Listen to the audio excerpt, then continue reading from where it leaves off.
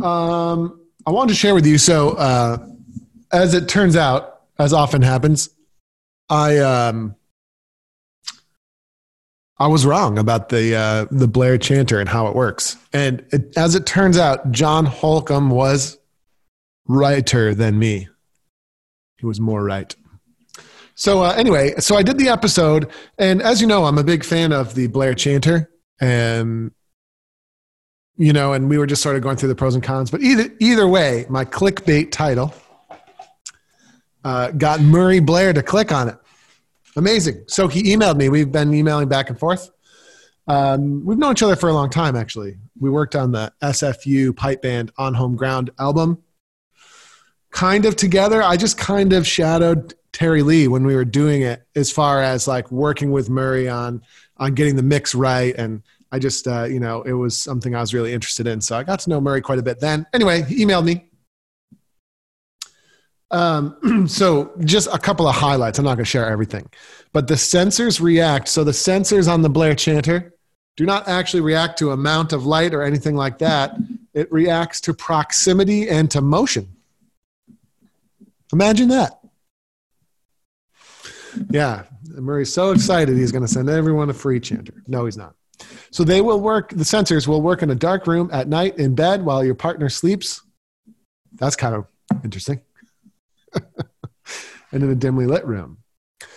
If there's extreme sunlight outside, that's what the ALR setting on this is for. But it has to be pretty extreme, he says. So the sensors detect how far away a finger is from the hole, and each one can be adjusted on how you play. Light or heavy fingered, the physical type of fingers, thin or thick, and most importantly, how the sensor sees your skin. That's really I found that really interesting. So if you have dry skin versus shiny versus soft, like mine theoretically, probably as far as the sensor is concerned, is shiny. Like I have very oily hands. It's also why my pipes get so, like the silver gets so tarnished on them. So there you go. Pretty cool, right? And then later today, he let me know a couple of other interesting things.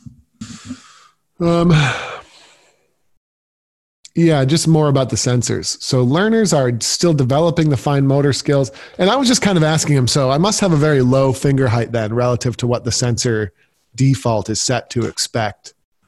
So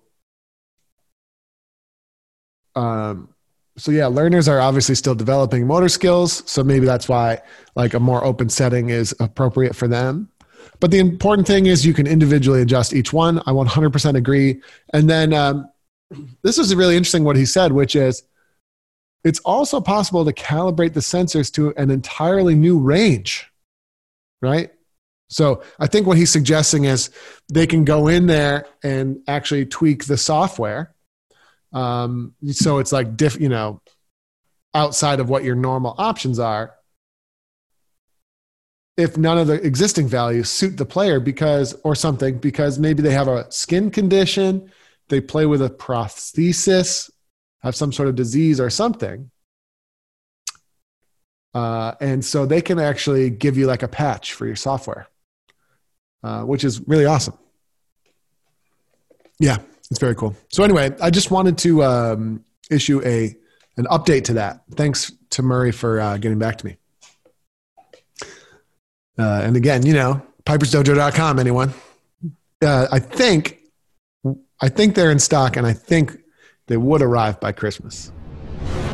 Hey, everybody. Andrew Douglas here from the Pipers Dojo, and I just want to say thanks so much for listening to today's iteration of the podcast.